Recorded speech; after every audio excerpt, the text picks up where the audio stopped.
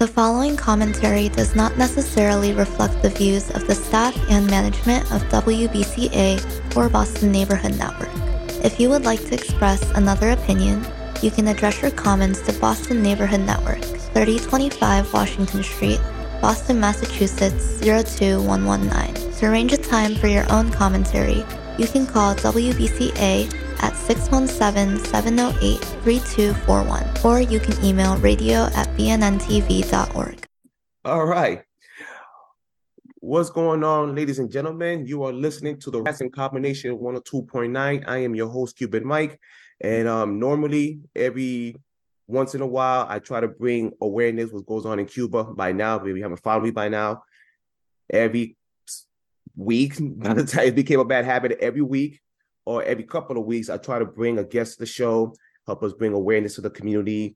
And I made it a point, to try to bring issue what goes on during the Black Cuban community, not to dismiss our white Cuban brothers, but our Cuban community has been the voice that's been silent. It's been the unheard on, and it's been ignored, and I think by now we've been told it's by design.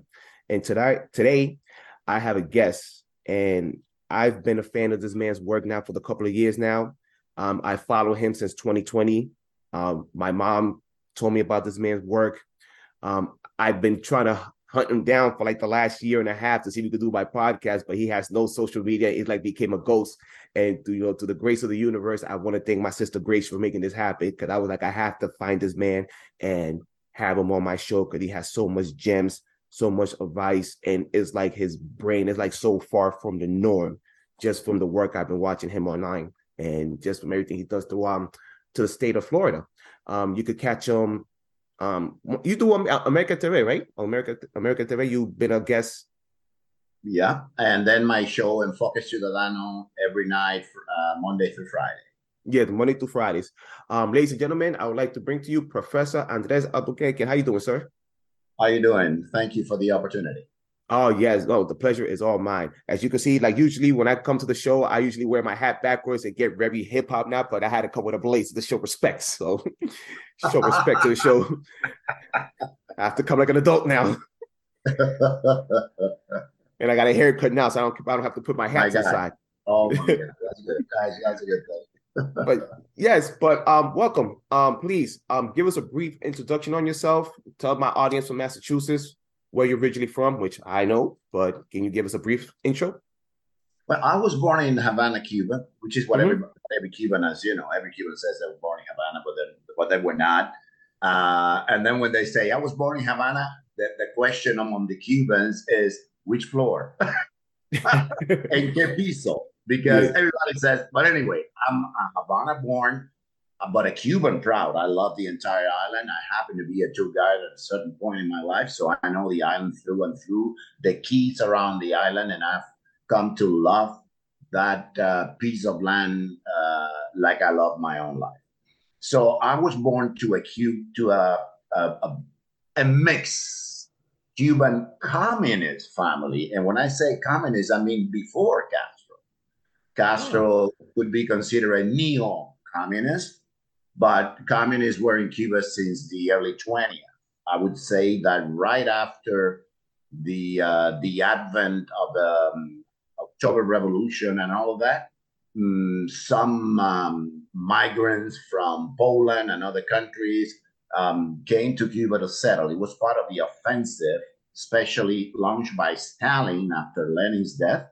Not that Lenin was any better than Stalin, by the way, but I'm just being objective and honest here. So it was an offensive where they tried to create or to monitor revolutionary situations all over the country. Because some people say, oh, okay, so the communists, how could the communists know that Cuba would bring a Fidel Castro 50 years later? They didn't know. They sent their agents all over the place. Mexico City was full. It was effervescent with Russian spies. So when they saw that Cuba was the first one in, they just concentrated on it. But then again, Castro was not a communist at first.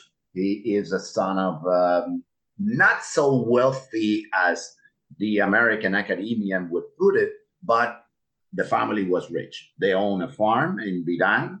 That's why That's why so many Cubans call Fidel Castro the hyena from Biran, La Hiena de Biran, because Biran is his native town.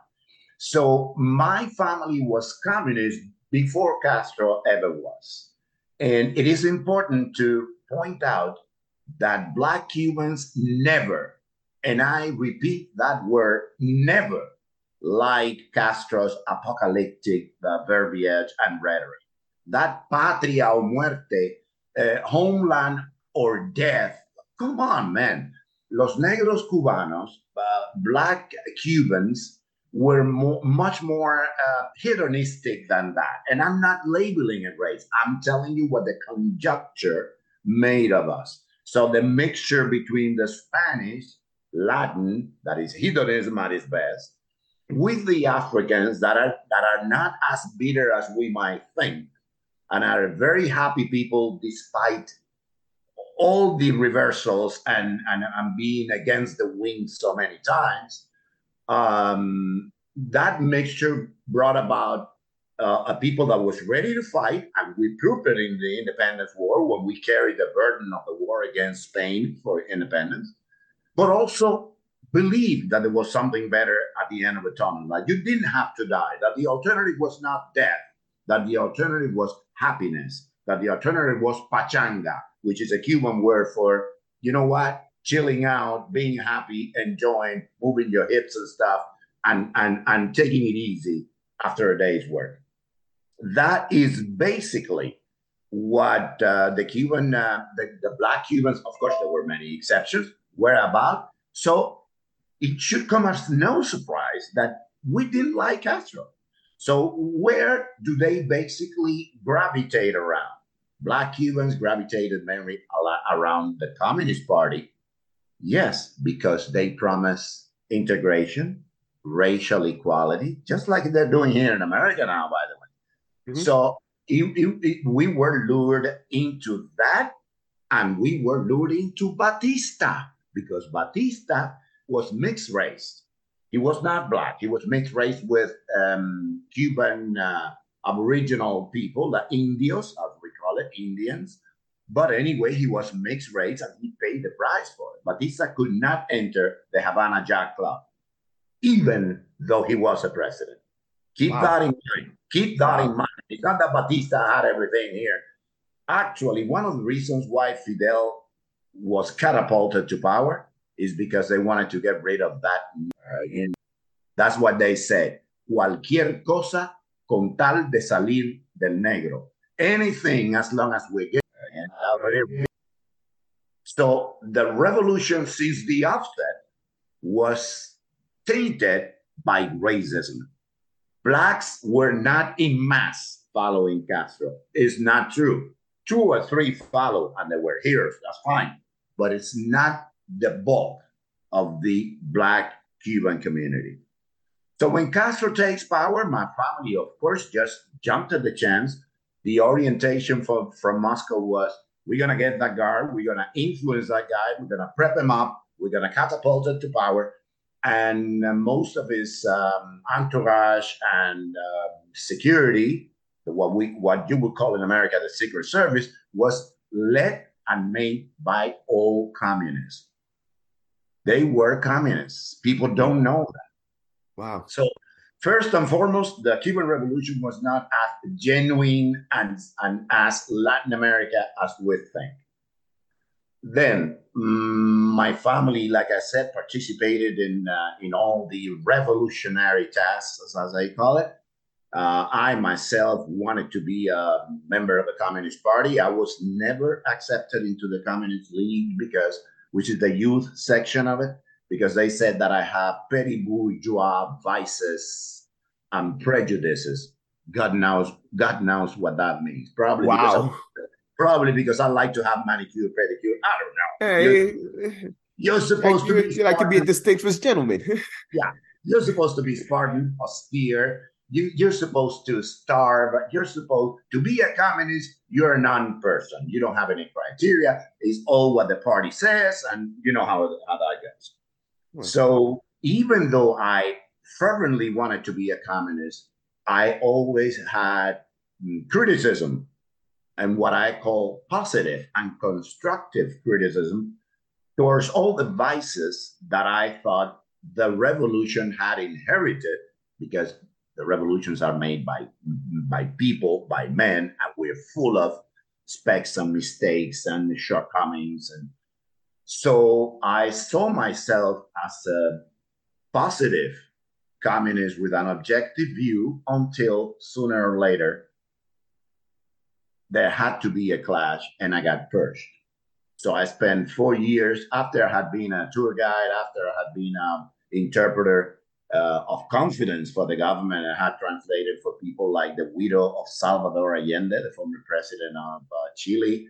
I was part of the translators when Jesse Jackson was in Cuba, when Robert Redford was in Cuba, when Mariel Hemingway was in Cuba, when several senators were there. I interpreted for George Wallace's daughter, Betty Wallace.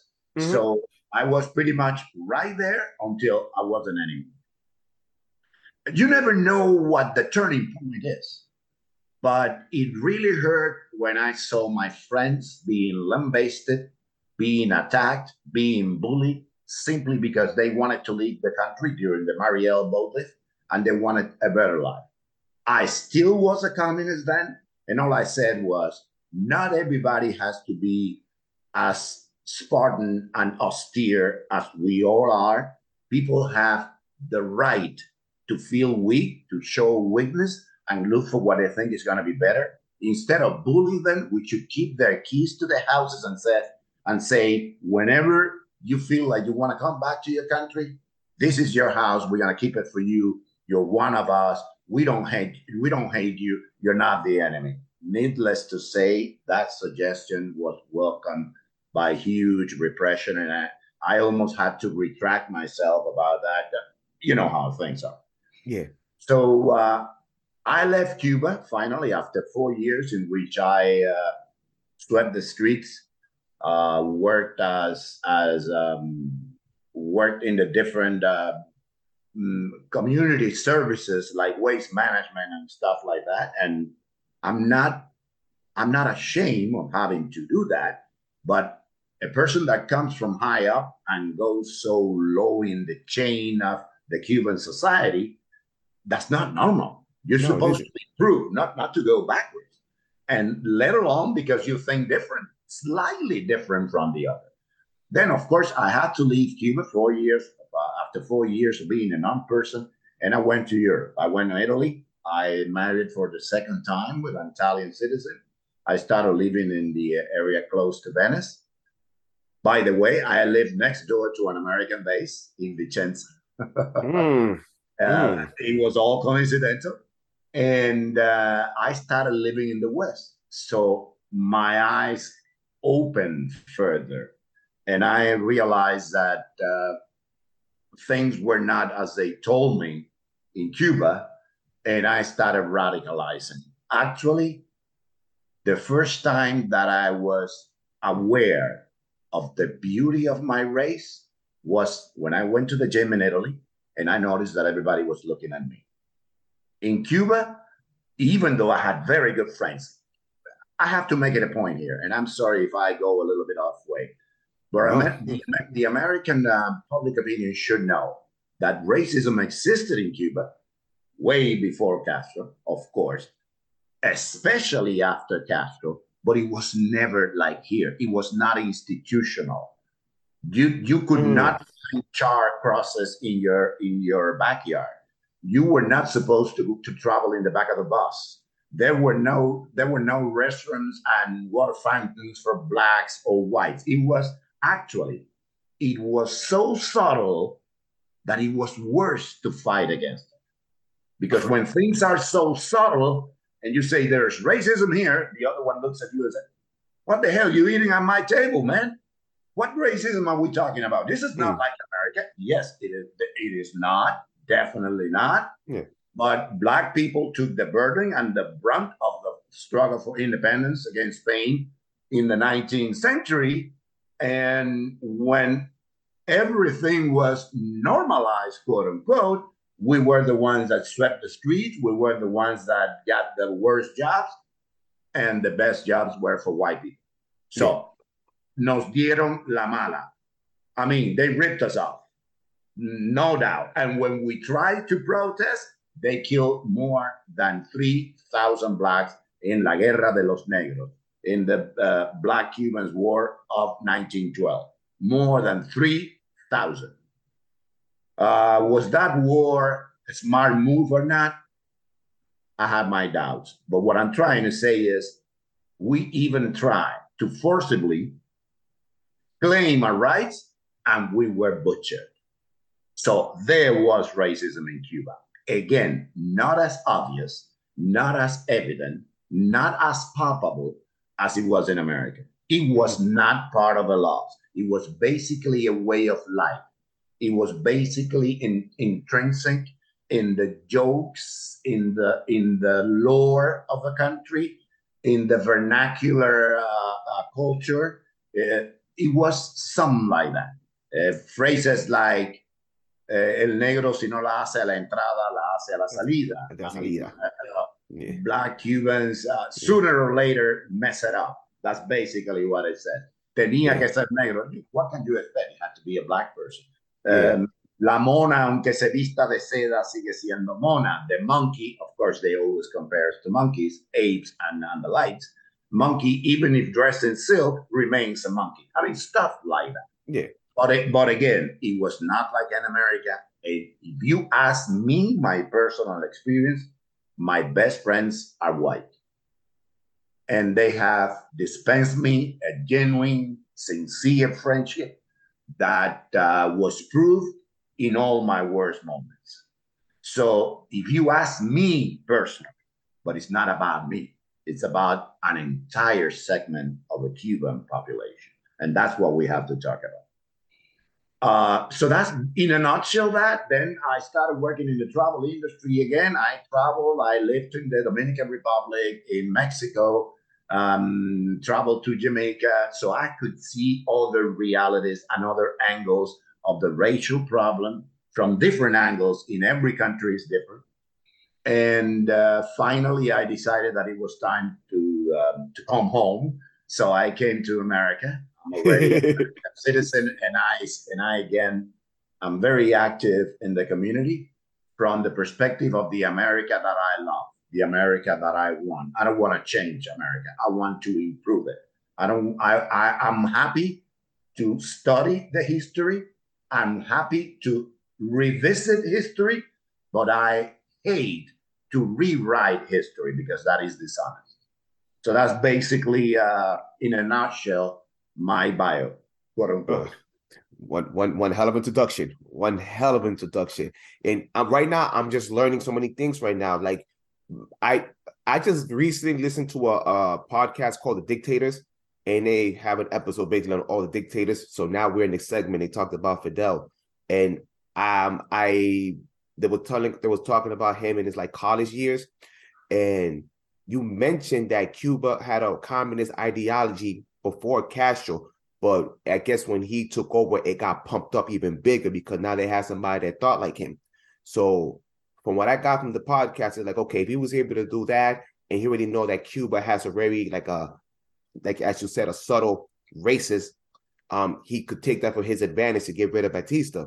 So that was very interesting that they had these things, but I guess what he did was able to get the youth. Like, because usually people that have that kind of ideology with the socialist communist, they come from college and they come from, the have-nots. And it's very interesting because he was not a have-not. His family was very well off. His family was well off. If I recall, I think his dad took him to private schools and, got him with the bougie people. So he was kind of set up, but he used that. He kind of like separated himself from that and went after the have-nots and try to act like, hey, I'm one of you guys. I'm part of the people. Let me prove to you that I could be one of that. And at the end, we all saw what happened.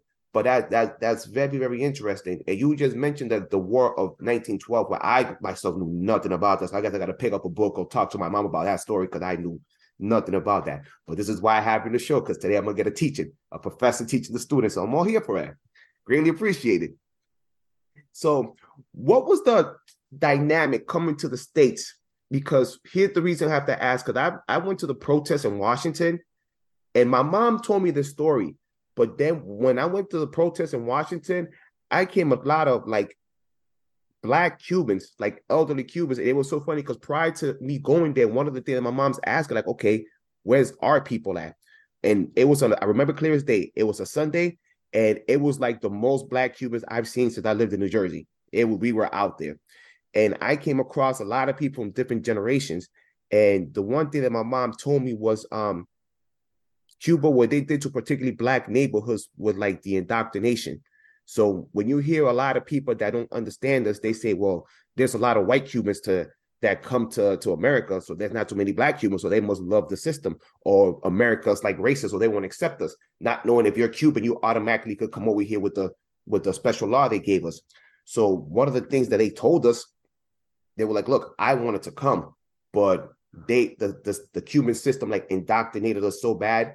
And everybody told me the same thing. Every time they looked at America and they saw like the way the Black Americans were being treated, they saw, the Ku Klux Klan, they saw the church bombings, they saw the fire hose when people were protesting. You can't sit in the back of the bus, the dogs going after the kids. So I guess from a distance, they're like, okay, why would I want to go there? I'll just deal with this oppression.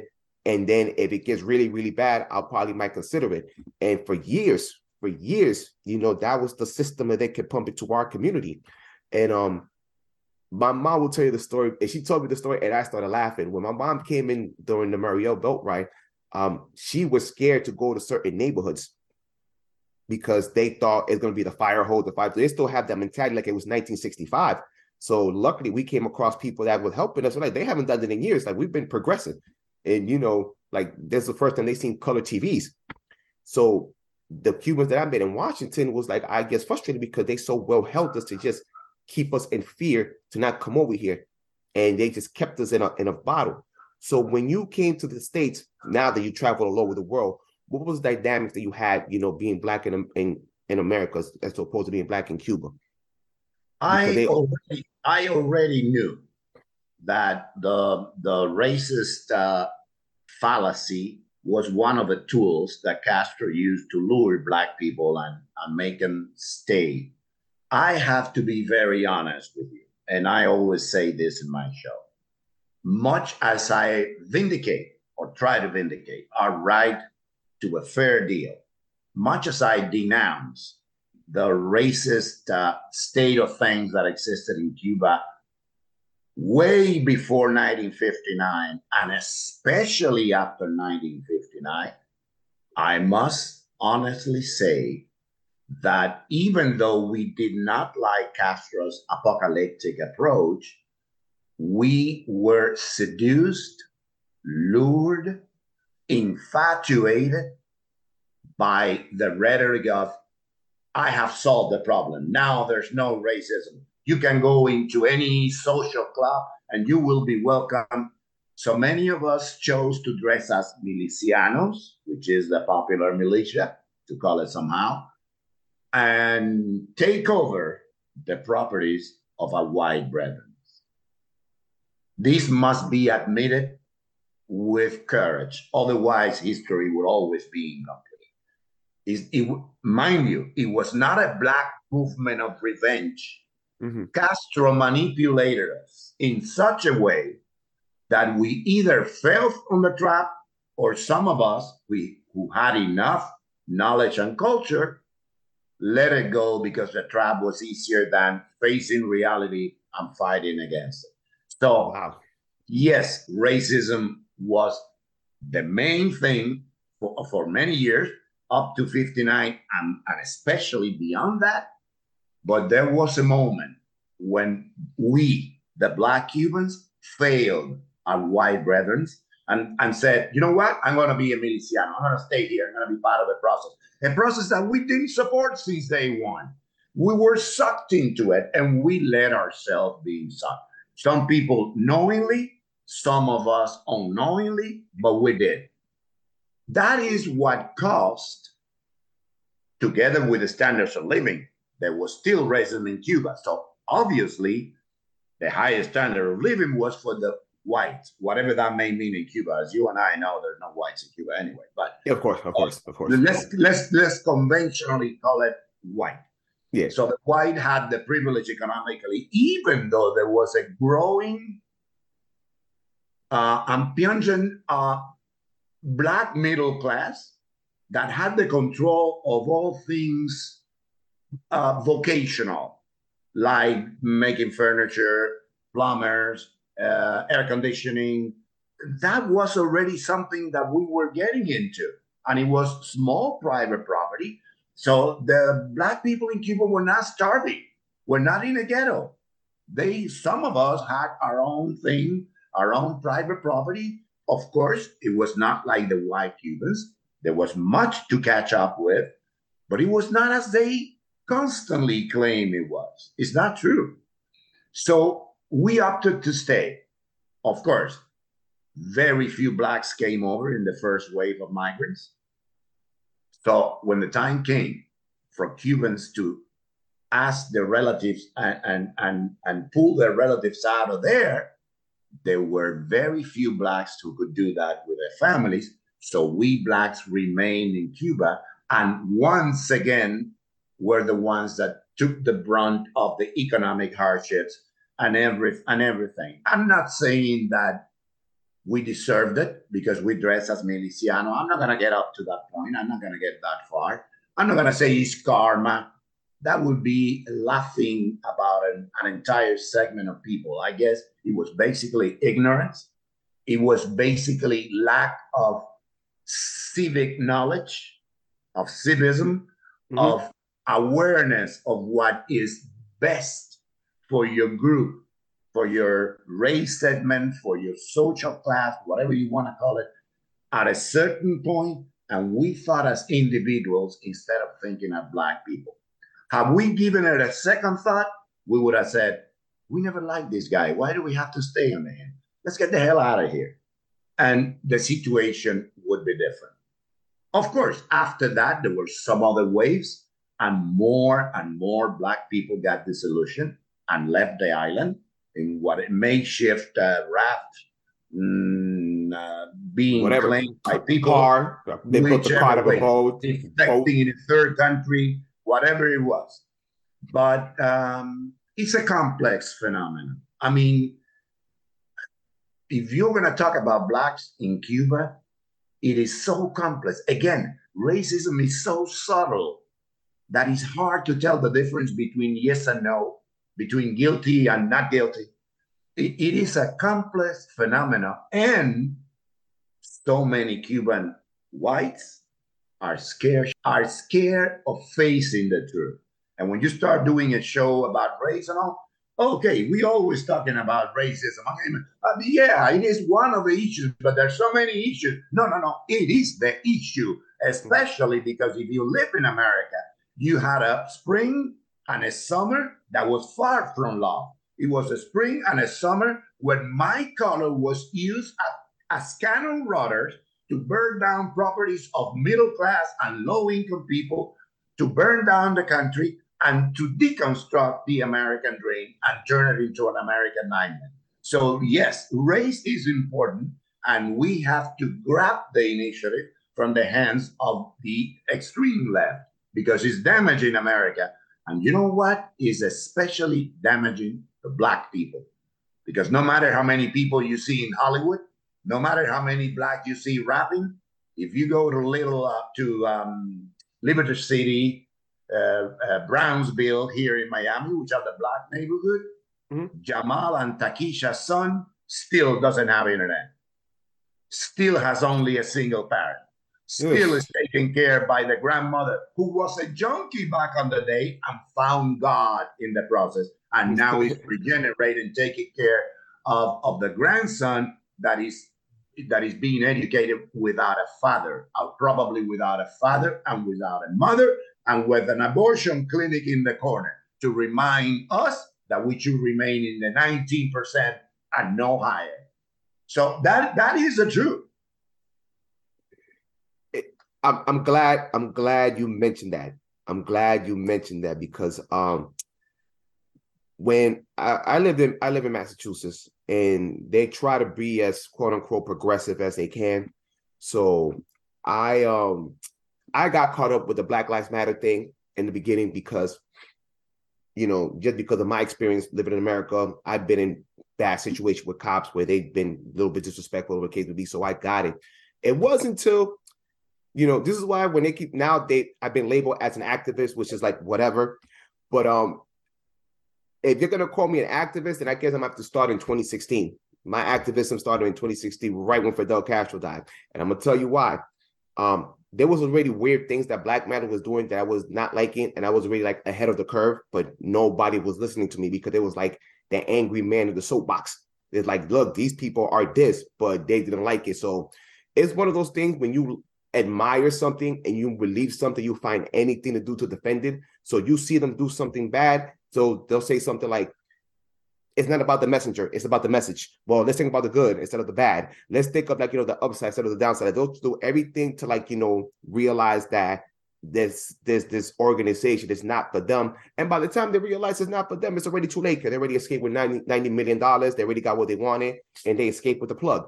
So it started with them, and then once I went to their website and they had like this big home homage to like Fidel Castro, and he was like a great ally to Black people and what it could be, I was already done. Unfortunately, with us, it took us like 5 years later once they did that quote when they say what they did about the embargo and Castro and whatever the case may be. But I saw you in 2020, and you were probably like the first person that called it out.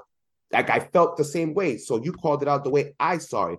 So what was the signs that you thought that this organization was full of, and you'd be like, you know what, you people should not support this? Maybe you could explain it better than I could, because when I did it, it was like one ear out the other. First of all, the very name. The very name is divisive. The very name, Black Lives Matter. Okay, Martin Luther King, and mark my words, in 2 or 3 years, Martin Luther King statues and monuments will be put down. They cannot wait to take Dr. King away from the narrative because it goes against everything that BLM practices and preaches. So they're just waiting for some kind of new hero to dethrone MLK. Mark my words, this is the first time in your shows you record this. So when it happens, you say, I said it. Now, mind you, we're doing it. We're saying this on Black History Month and it's President's Day. So if you're saying that and this happens to you, I'm going to save this and cut it. I swear to God, but save this and cut it and make sure you were the first one that said it. They don't like Dr. King. They play with the name because it's the only name they have that reaches across the aisle. But if you remember, Martin Luther King, Dr. King, was not for a revenge of Black people this or Black people that. What he wanted was coexistence, brotherhood, living together, everybody seated at the same table, rather than, no, Black Lives Matter. Stevie Wonder put it like no one else, and he was almost booed. He said, you can't say that Black Lives Matter and then you have the killing of Blacks on Chicago and other cities. So the very name of the organization, it should have been more inclusive.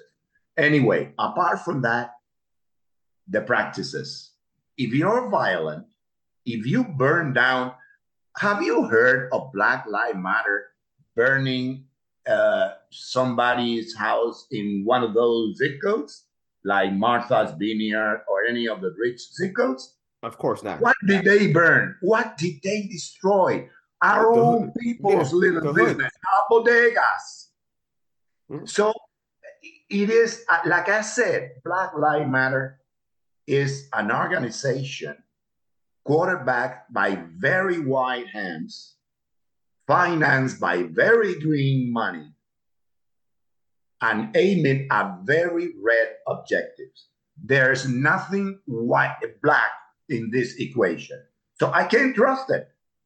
The language was so abrasive, was so violent.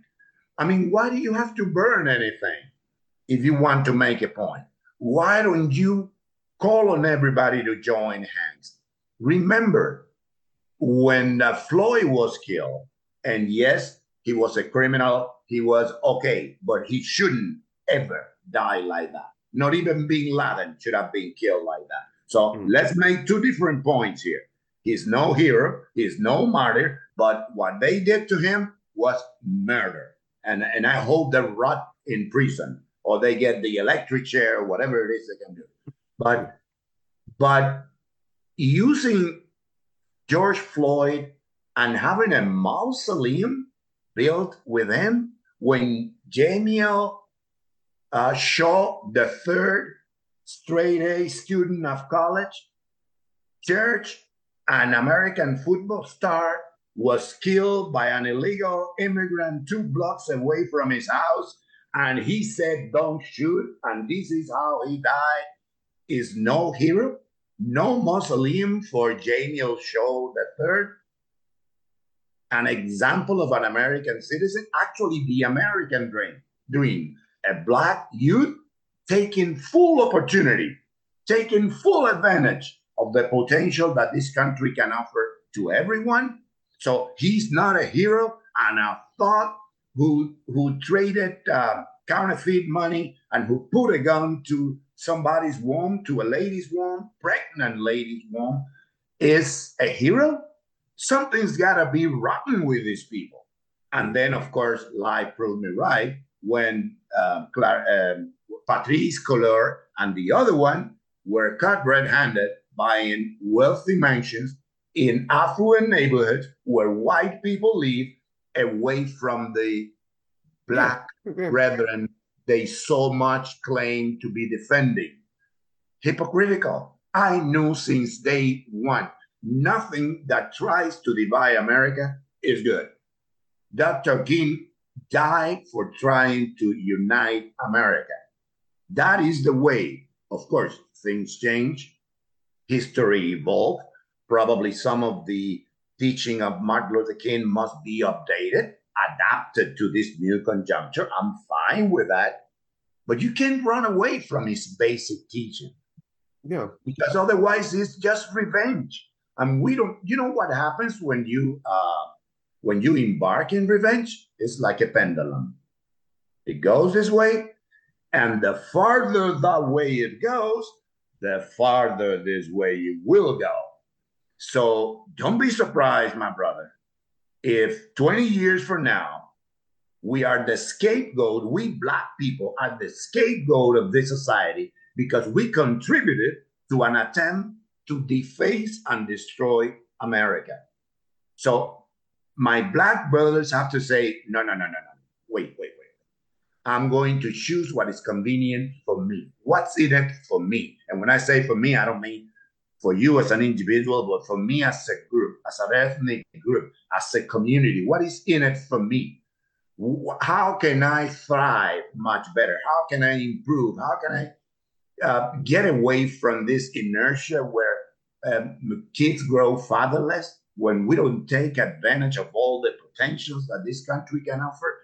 Why should I turn like Cuba or Venezuela or something if we know that it doesn't work and many of their people risk their life coming up here? So why should we go backward when we have to go forward? That is what the Black people of this community have to say. Criticize what has to be criticized. Police brutality, let's go march. I'll be the first to join you.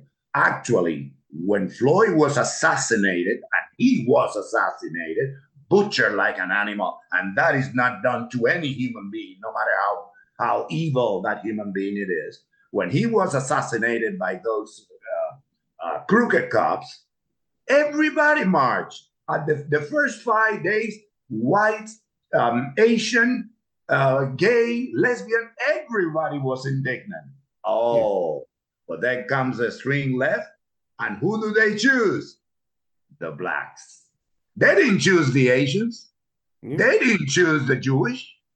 They chose the Black, the most maneuverable and sensitive and easy to use as cannon fodder. Because they play with their emotions. They play with our emotions. We have to get away from that. We have to start being rational. Remember, those Black brothers that have made it in this country, and I can name you from Denzel Washington to Shaquille O'Neal, they use their brain. I don't care whether they're Democrats or Republicans. I don't care. At this point, I'm not talking about politics, but they use their brain. They say, what's in it for me, for my family, for my community? Do I choose to believe in God and do it openly? That's Denzel's view. And I admire him for that. Probably Shaq says, well, I'm into God, but not that much. I'm rather into going to school, improving. Every distinguished member of our community should follow and foster the path they think is best and influence the rest of the community with that. That is what we are for, to get a place at the table, not to kick the white guy out of the table, because that would only beget somebody trying to kick you out next time. And we're going to spend our lives kicking each other out of the table when there's enough space for everybody. And believe me, there's enough food and wine for everybody. So that's basically my grief with this organization. And that's why I never trusted it. I never will. And I will never trust anything that preaches division of Americans. Even Barack Obama, who is my ideological enemy, but yeah, he is. But I love this word. There's no white America, and I'm quoting him. There's no black America. There's no white America. There is the United States of America. Whatever happened to the teachings of the prodigal son? Whatever happened? Now they don't trust Barack Obama anymore, or Barack Obama has changed his thinking. Somebody has to explain this to me. Well, what 100%. And I will say this, from us, the Cuban community, even though I bring up, the racial disparity that we go through as a people, I think I always say this to my American friends, you guys should probably take notes from us, because even though we go through like this displease, the one thing that keeps us together, we have one common enemy, and that's communism. That is correct. We could put that to the side. You don't even have to like me, but if we could get along for those couple of hours to have this discussion, to get rid of that system, we could probably build a friendship out of that. And then after we build that friendship out of that, it's going to be your call. You could not like me. You could like me. We could back to being enemies, but we'll keep us together as a flow. We have one current system. That's why every time I speak to a Cuban, I just met a Cuban person over the weekend, and the first thing I tell them once I found out from Cuba, what's your story? How'd you get over here? Because we know we didn't come over here for the American dream. We didn't come over here because we were fleeing the crime from the community. We left the system, or their parents left the system, or their parents' parents left the system. So every time we come over here, it's like a movie within itself. So I always make it a thing, like, what? We might not, we could, we as a people, we go through two things. We go through racism, and we go through racism with our opposition, with the system that we hate. So we got to combat those two things. But we could level it down for a second and be like, all right, let's get along and let's build on something. Let's build on some kind of relationship. I think that if America could do that, it could be like in a better place, in a real better place, which leads to my other thing. I've gotten flacked, when the 2020 came around and everything was it was overly intense. And, you have the riots, you have, the election year. Cubans were very loud when it comes to our political views, and we are known to vote a certain way. There's no secret. We vote Republican. Even with that, even when you have Cuban Republicans and Cuban Democrats, we could put that aside for at least 5 seconds and get along. Because, we have, again, a common enemy. Our issue is how we're going to get that enemy out of there. They got one way and the other team has another way. But it was so funny when that came out, like where I lived at, I became like the Cuban representative on like why we're not getting in line and voting like, the way the rest of Latin America does. Because I know we all voted for Trump, or we just vote Republican. There's no way to get around it.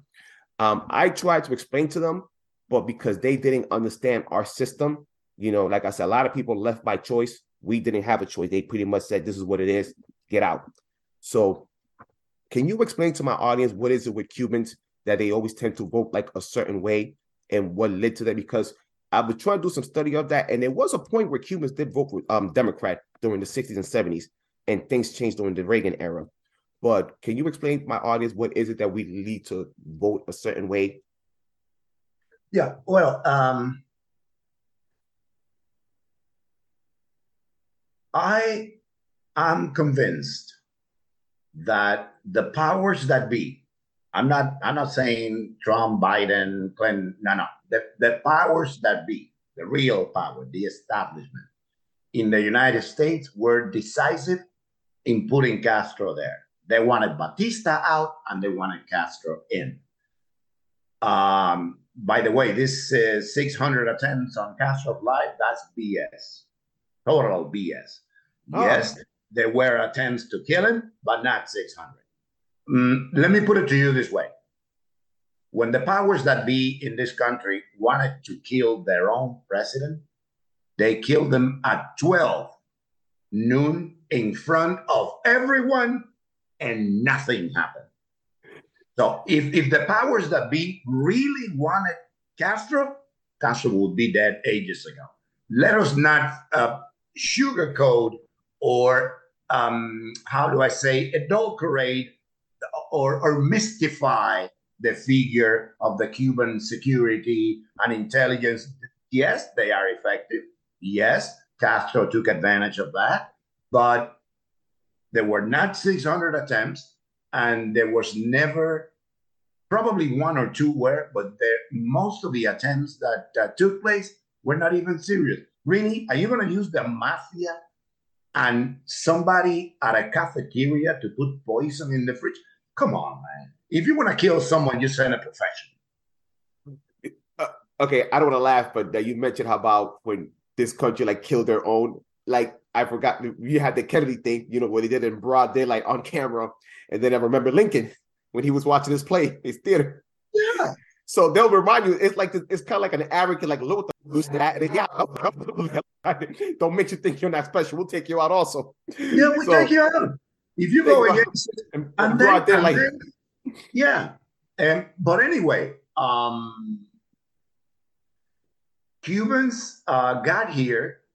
Kennedy had done the Bay of Pigs. He betrayed us in the end, but there was rumor that Bobby Kennedy wanted to kill Castro. So, of course, they tended to be Democrat. Johnson had approved the Cuban Adjustment Act. So there was some certain Cuban Adjustment Act, by the way, for those who don't know, is it's not even a law, but it's a precept, a legal precept that gives a certain edge to Cuban citizens beyond and way beyond some other citizens from other countries. So it's like a privilege. And out of gratefulness, many of us Cubans decided that, okay, let's vote for Johnson. But like you said, Nixon first, then Reagan, we started to vote Republican. And also the tone and the rhetoric vis-a-vis the Cuban junta was much more aggressive from the Republican side than from the Democrat side, even though, in all honesty, none of them want to do anything. It's all say they're playing with their feelings, they're playing with their sentiments, and Cubans have to learn to do their things on their own and not wait and ask for permission from anyone, because it's not going to happen. So then this position of being, remember Jimmy Carter, very soft on Cuba, very soft. Then Obama, Clinton, and the planes that were put down, brothers to the rescue, and he gave no order to protect them. So we feel even more betrayed by the Democrats than we feel by the Republicans. Can we throw? I'm sorry to interrupt you, but before I forget, can we also throw the whole Elian Gonzalez incident also too? Elian Gonzalez, yeah. Elian Gonzalez, that was a child who got here. The mother was with him. His father knew all along they were coming to America, and the deal was that they were going to claim him later on when everything was legal. Then it all happened. Everybody died but Elian, who was a little child, who was a symbol of the grace of God, because he got here. He was the only one alive. And the Cuban government, Castro, with his usual shrewdness, discovered that that was a topic that would earn him some points with the public opinion. So he launched a campaign to recover Elian. And of course, legally, the father, who evidently was pressured by the government, had the right to claim his son. Nobody denies that. We were thinking of other considerations, and we wanted the American government to see the entire issue into perspective. But Clinton, on the eve of Good Friday, by the way, of all days, ordered the marshals and the FBI to rush the place where the Leannes was being kept with his family, took the boy away, put him in a plane. The father was already here. So it was like a conspiracy, Clinton's conspiracy against the Cuban community. And we get that. We can't forgive that. Yeah, both parties are hypocrites, but the Democrats get too far. You only need to know a fifth of the Democratic Congress people are against a resolution against Cuba. And 80, almost half of the Democratic Congress people are against a declaration against socialism. That is alarming. That is alarming. And I'm not talking about AOC and the usual squad, the magpies, as I call them, las urracas. It's not, no. It's not the usual gang. We're talking about 80 people here. 80. So, of course, we Cubans are scared of a Democratic president. Actually, we're seeing now Biden pampering Castro, giving them all they want in exchange for nothing. Nothing. And it's worrying. Of course, we are legitimately, we are concerned. So that is the basic reason why we vote Republican instead of Democrat. And then you get to people like me that are, as much as I was a communist back in the day, I'm an anti-communist now. It's a philosophical inclination. I am ideologically convinced of the evil of communism, socialism, whatever the hell you want to call it, and the shortcomings and the intrinsic vices of the market economy, but it can be improved. At least you and I can talk here and say what we feel. Still. I don't know about tomorrow. Still. But you can't do that in communism. And you can't eat in communism. And you can't have a car. And you can't travel freely. I mean, it's a no-brainer. It is a no-brainer. America cannot go backward. You can't turn America into a Soviet Union. It has to go upward. Yes, there's so many things that must improve here. But I don't see the recipes from the left. What I see from the left is turning this into a concentration camp. And I don't agree with that. So that's why basically Cubans vote for Republican. Yeah, I'll say this. My mother will say it loud and proud and with no shame. And it's so funny because we were like bumping heads when it came to politics because my whole family, they were all Democrats. They were all Democrats. They voted for Obama. They thought he was going to like kick ass and he was going to like put Cuba in his place. So then once she saw what happened and found out that he like, lifted certain things, the drive for wet foot, going to Cuba, playing the baseball games. He wouldn't speak to like the political prisoners, people, the activists, people that, trying to reach some change. And he suffered what it was. And then in the end, we also had the Cuban government played him. There's no way to get around it. They played him for a fool. And they pretty much told him to his face, our system is going to remain of what it is. And he basically told him, you're not going to do nothing to change it. And then the only thing that he said to try to like save face was like, you know what? The freedom is in Cuban people's hands. And that's the only thing he could say to like save himself from like, doing that. But after that thing was done, my whole family left the party. I was like the only one left. I'm still the only one left that's still in that lonely boat. And things might change. Things might probably change this year. Thankfully I live in a country where, I could go left, I could go right, I could go independent. I don't even have to vote at all. I could just pay my taxes and keep it moving, make sure the IRS doesn't knock on my door. That's the beauty of living in this country. And the one thing I got from my mom and everybody, that comes from Cuba was like, you don't want our problems, especially on the poverty level. You don't want our problems on the poverty level, and you don't want our problems on the political level. So I'm very thankful, and my parents left and they haven't came back. We're talking now like 40 years now, 40 plus years in counting. And I thank them for giving me that kind of integrity and that kind of discipline. That, we're not leaving there till things change. And if I have to die not seeing my island, which crushes me, that's from her own mouth and from my parents' mouth. If I have to die and I can't see my family, so be it. So I'm definitely am for fighting that good fight. And I'm also, just very in tune this time around, because over the years as things have gone really, really low, and I've been bringing awareness, one of the things that people have told me is like, we don't know what's going on there because there's no way to get around it. Cuba is not in the world's radar, except if you're in Florida. We're not in nobody's radar. So somebody in Michigan won't know what's going on unless I tell them. Somebody in Middle America, Idaho, Montana, we don't know. So I'm glad I'm able to use this platform, and you have your platform, and we got this thing called social media and the internet. We could tell people every day, this is what's going on, this is the deal, and this is what we need to do with change. And just like, if I see somebody in the street and I give them change, we need help. We need allies. We need people to help us bring awareness, and we need people to help us to get rid of that nasty regime that's been destroying us. And for the record, and I need you to press forward on this, because one of the things that people they get loose talking points. So they all think it's the embargo, and it's not the embargo. It's the regime. Yeah. It is the regime. One more time, it's the regime. And mic drop.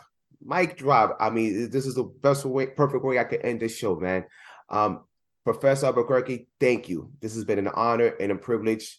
The universe does work in mysterious ways. I didn't think I could get in contact with him, but I was optimistic more than ever. I'm like, I'm going to get this guy one way or another.